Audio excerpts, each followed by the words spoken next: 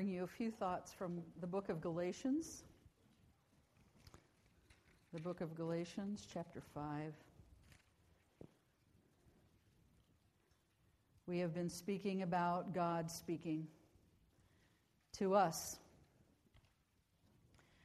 And I've heard and I've seen testimony, not just this morning, but from some of you that God is doing this. That God is speaking. He's speaking out of His Word. He's speaking by His Spirit. You're hearing His voice. I say praise the Lord for that. We want to hear His voice, don't we? We want to hear what He has to say. We want to hear what His Word says. We want to hear what His Spirit says. We want the Spirit of God to have His work in us. Not just so that we can hear Him, but so that He is doing His work in us and we're becoming what He wants us to be. And sometimes that happens through the valley times, the tough stuff, the physical problems, the things that come into our life that are hard. God specializes in working through hard things. He doesn't look away from hard things. He looks at hard things and He lives in hard things and He walks us through hard times and hard things. There are evidences when the Holy Spirit is at work in someone's life. There's evidences that the Scripture talks about. Jesus talked about the Holy Spirit being like a wind. In fact, in Acts chapter 2, that's how the Holy Spirit came upon the church, like a wind. How many of you have ever seen the wind? How many of you have seen evidences of the wind? We don't see the wind blow. We see the evidence of the wind blowing. So it's like with the Holy Spirit. We don't see Him tangibly, but we see what He does. We see evidences of Him at work. There were physical signs the day of Pentecost, like sounding of the blowing of a violent wind, and there were tongues of fire, and there were folks that spoke in other tongues enabled by the Holy Spirit. Those were the evidences that God was up to something. And by His Spirit, He was moving through His church, His people. And He was filling them, and He was empowering them, and He was preparing them to be bold witnesses for Him in the last days. I want to say this morning, I don't think God has any other agenda for His church on the earth than the same thing. That God would fill us with His Holy Spirit so that we have power to share Christ. We have power to stand. We have power to live the lives that He's calling us to. And we have the power to see others come to know Christ in these last days. My friend, the world's coming undone. The world's unraveling. The world is losing direction. The world is losing focus. We're losing our compass. The compass is there, but there's no looking at the compass anymore. The world is unraveling. Who's not going to be unraveled in this day if not the church? If not Jesus' people, if not the church, the called out ones, we're the ones that can maintain and keep the moral compass. We're the ones who, with the Spirit of God moving in us, can stay on the course, to stay in place and in line with God's move and work in the world today. I want to be a part of that. I want to be someone that can point people to Christ. People who are lost and wondering and searching, just kind of like Becky and John's son-in-law, just seeking and searching. I want to be someone that can say, look here, and not only have the knowledge to do it, but have the Spirit's power within me to do it also. There are evidences, my friend, in your life today if the Holy Spirit is at work in you. Let's look at Galatians chapter 5, and I'm going to read two segments there in Galatians 5. I'm going to start with verses 16 through 18. Paul says, "So I say, live by the Spirit, and you will not gratify the desires of the sinful nature. For the sinful nature desires what is contrary to the Spirit, and the Spirit what is contrary to the sinful nature. They are in conflict with each other, so that you do not do what you want. But if you are led by the Spirit, you are not under law. Verse 22, but the fruit of the Spirit is love, joy, peace, patience, kindness, goodness, faithfulness, gentleness, and self-control. Against such things there is no law. Those who belong to Christ Jesus have crucified the sinful nature with its passions and desires. Since we live by the Spirit, let us keep in step with the Spirit. Paul's describing the life of someone who's living under the control of the Holy Spirit. My friend, as believers today, even though that you've accepted Christ as Savior and the Holy Spirit lives within you, God calls us to a relationship with the Holy Spirit where we yield. Did you ever get on the highway and you see that yellow sign with those two black lines coming together? It's telling you to yield. Okay? Now the question is, and maybe you found this too, who yields to who? The experience on the road is quite different, is it not? Now wait a second, I thought you were yielding, and the point of the matter is to make the traffic pattern, safe. There needs to be a yielding, one to the other. In the spiritual life, how is it that what we desire with the Holy Spirit's control in our life, why is it that doesn't happen nearly as much as it should? It's a yielding problem. It's a yielding issue. It's a control issue. Who's in control? We cannot be in control and have the Spirit moving and working in our life the way He wants to move and work in our life.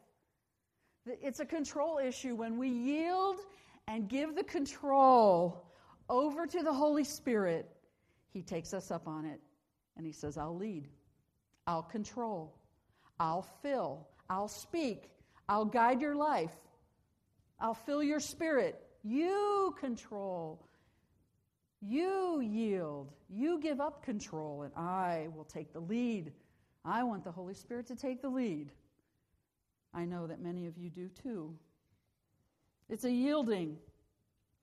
Remember, within you is also the sinful nature. I encountered mine this morning. I don't know how many of you may have encountered yours already today.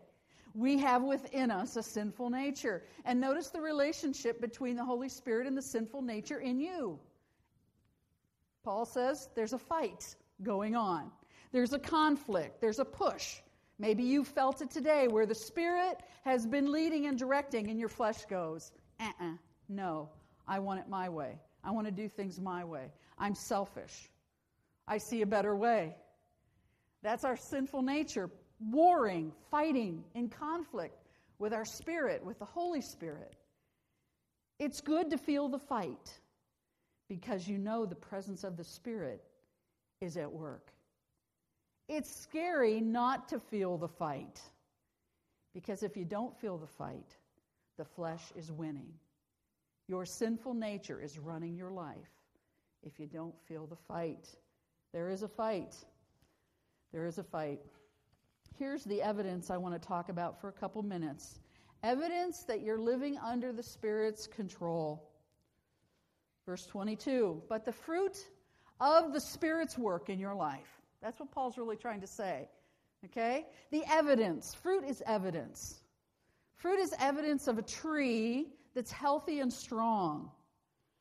Paul used imagery there that we would even understand today, that the growing of fruit, healthy fruit, is based on the health of the tree. You can't have a healthy apple without a healthy tree. You can't have a healthy orange without a healthy tree, including the root system that's fed and watered, including the branches that oftentimes are pruned in order for healthier fruit to come. Right nutrients from the rain and the sun to nourish the tree. All of that's important for the tree to produce good fruit. My friend, we're just spiritual trees. And if the Spirit of God is at work in you and at me, then the things that come out of our life are going to be loving and joy and peace and goodness. We're going to exhibit gentleness. We're going to be patient. What is all of that? In our culture, we're tempted to think, well, there are things that I have to work at. I have to work at being more loving. I need to work at being more joyful. I know I need to work on patience, and goodness would be a good thing for me to work on too. And so we take out the self-help information and we try to just do better. I just need to do better. I don't know how many times I've said that in my life. If I had $1 for every time I said it, I'd be a rich person today. I just need to do better. When really Paul's saying, no, you need to move closer. You need to come closer to the Word of God and the Spirit of God. And as you move closer to the Spirit and the Word of God, the Spirit of God will cause the fruit of God, the fruit of His Spirit, to begin to come out of your life. Where does love come from? The Spirit of God. Where does patience come from? The Spirit of God. Where does goodness come from? The Spirit of God. We're like trees today, my friend, not to be caught in the self-help mentality of Christianity today. That's not the way it happens. The way it happens is to move closer to God. And as you move closer to Him, His Spirit will produce His fruit in your life. Here we see that the fruit of the Spirit is love, joy, peace, long-suffering, patience, goodness, faithfulness, gentleness, self-control. In the New English translation, it says it like this: but the fruit of the Spirit is love, joy, peace, patience, gentleness, goodness, faith, self-control. In other words, do you want to see the definition of this love? It's right here. The other 8 qualities are what flows out of love. And if this love, my friend, is produced by God in us, it's God's type of love. The Bible talks about God's type of love, agape love. You know that term, agape? Agape love is God's unconditional love, His type of love.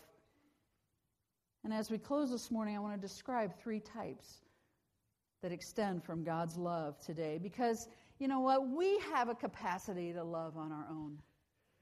But that love is a very selfish love. We have the capacity to love others, and it's a love that sometimes is based on what we're getting back. Well, I'm going to love her, so she'll love me back. I'm going to care for him, so he'll recognize me and care for me back. How many of you realize it usually doesn't happen that way? Isn't it true? I'm going to do for and love, and now I'm waiting to see where is it? It's not coming back. That's a self-seeking or a selfish love. God's love that He develops in us is completely different.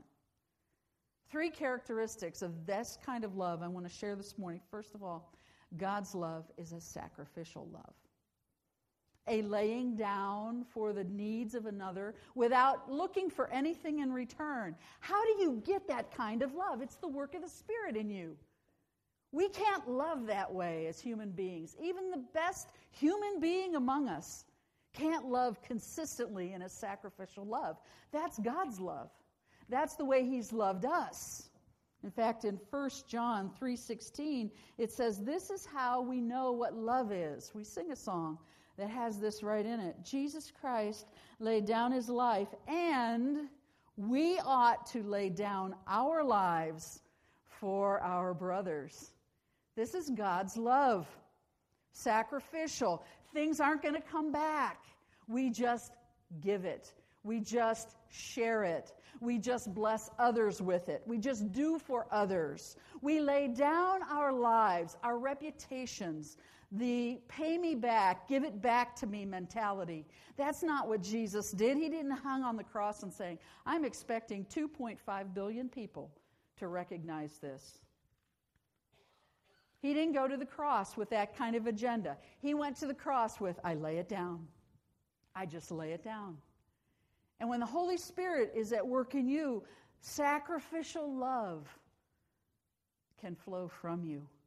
The sacrificial love that others will look and say, that certainly doesn't make much sense at all. There's no payback in that. Why would they do that? There's nothing coming back to them. There's no blessing for them in that. There was no blessing for Jesus in the cross. Yet he did. If God's love, by God's Spirit, is working through us, the love that we have will be sacrificial. Secondly, the love that we have will be unusual love. An unusual love. A love that overcomes wrong. A love that blesses others when they're not blessing you. When they're not blessing you. Jesus in Matthew 5, and if you have your Bibles, go back. I want you to see these verses as we close this morning. Matthew 5, verses 43 and following. This is an unusual love. You have heard it said, love your neighbor and hate your enemy. But I tell you, love your enemies and pray for those who persecute you, that you may be sons of your Father in heaven. He causes his sun to rise on the evil and the good, and sends rain on the righteous and the unrighteous. For if you love those who love you, what reward will you get? Are not even the tax collectors doing that? And if you greet only your brothers, what are you doing more than others? Do not even the pagans do that? Be perfect, therefore, as your Father in heaven is perfect. The love that the Spirit of God produces in us is an unusual love. It's a love that's a blessing love for those who do not bless you. It's a love that you can extend to those who are your enemies, people who would rather persecute you. What's our response to persecution in this day? Love. What's our response to someone who gives us a difficult time, someone who feels like an enemy in our life? Love. Where does that love come from? It's something the Spirit can do within you and within me, because it's not a natural response at all. And then finally, this love is a reconciling love. It's a sacrificial love, it's an unusual love, and it's a reconciling love. Stay in Matthew 5 and go back up to verses 23 and 24. Therefore, if you are offering your gift at the altar and there remember that your brother has something against you, leave your gift there in front of the altar. First go and be reconciled to your brother, then come and offer your gift. You say, well, Pastor Cindy, you talked about that last week. I know. And for some reason, I'm drawn to this again, and maybe there's a reason for you that I'm drawn to this again, and that is this, that when the Spirit of God lives in you and lives in me, it's a reconciling love that we have. And this is not the way it's played out. Well, I will reconcile when? I will wait for them to come and ask me to work it out. And I'm waiting. And I'm waiting. Oh, brother and sister, you're going to wait a long, long time. You're going to live your whole Christian life distanced from brothers and sisters in Christ. You'll sit in the back, they'll sit in the front. You'll sit on the right, they'll sit on the left. You'll walk down the north hallway, they'll walk down the south hallway. They'll pick up their kids first from the nursery, and you'll wait and pick them up later. Anything to try to we have a pretty big building here. Anything to be able to try to navigate around, my friend, that's not the way to go. This, Matthew 5, is the way to go. In fact, this is more important than the songs you sing, the gifts you give in the offering, the times that you raise your hand in worship, the Word of God that you take into your heart. Reconciliation, according to the biblical statement here, is more important than the gift that you bring to God, and we all bring them. What's more important? Your relationship with those around you that are also bringing their gifts to God. In fact, Jesus says, stop, leave your gift at the altar, and go find the person that you need to reconcile with. God's love, by God's Spirit, reconciles people to one another. You know, there should be nothing between any of us in this room. There shouldn't be anything between me and you. There shouldn't be anything between you and anyone else. Now, Pastor Cindy, I'm right and they're wrong, and so, if you knew the whole picture, I didn't see anything in Matthew 5 that said, now if you're right, and if you're wrong. He just said, be reconciled. There's something greater than being right. All you firstborns out there, I'm speaking to myself. There's something greater than being right. If you're right, and you hold to being right, you're going to be alone, being right. The love that you need to have in your relationships can't flow because you're isolated in your rightness. And God wants reconciliation. Your reconciliation is greater than your being right or them being wrong, or vice versa. I encourage you today, if you're hungry for the Spirit of God in your life, He's not going to take up a fullness in your life until you yield and reconcile. I don't know if I'm speaking to one person, 15 people, 100, I don't know how many I'm speaking to. That's not important. The important thing is, as your pastor, I love you and I'm calling you, if you need to reconcile, to reconcile. It affects the flow of God's Spirit in His body. I just encourage you today, let the love of the Spirit flow through you to reconcile you. Let the love of the Spirit flow through you in unusual ways where even your enemies are blessed. Let the Spirit of God love through you in sacrificial ways, because that's when you're going to see the hand of God move in your life, is when you sacrifice and you give. Let's pray.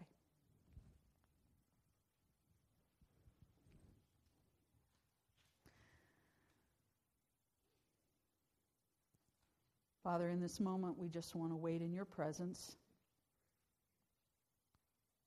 and allow your Holy Spirit to speak what he needs to speak to our hearts.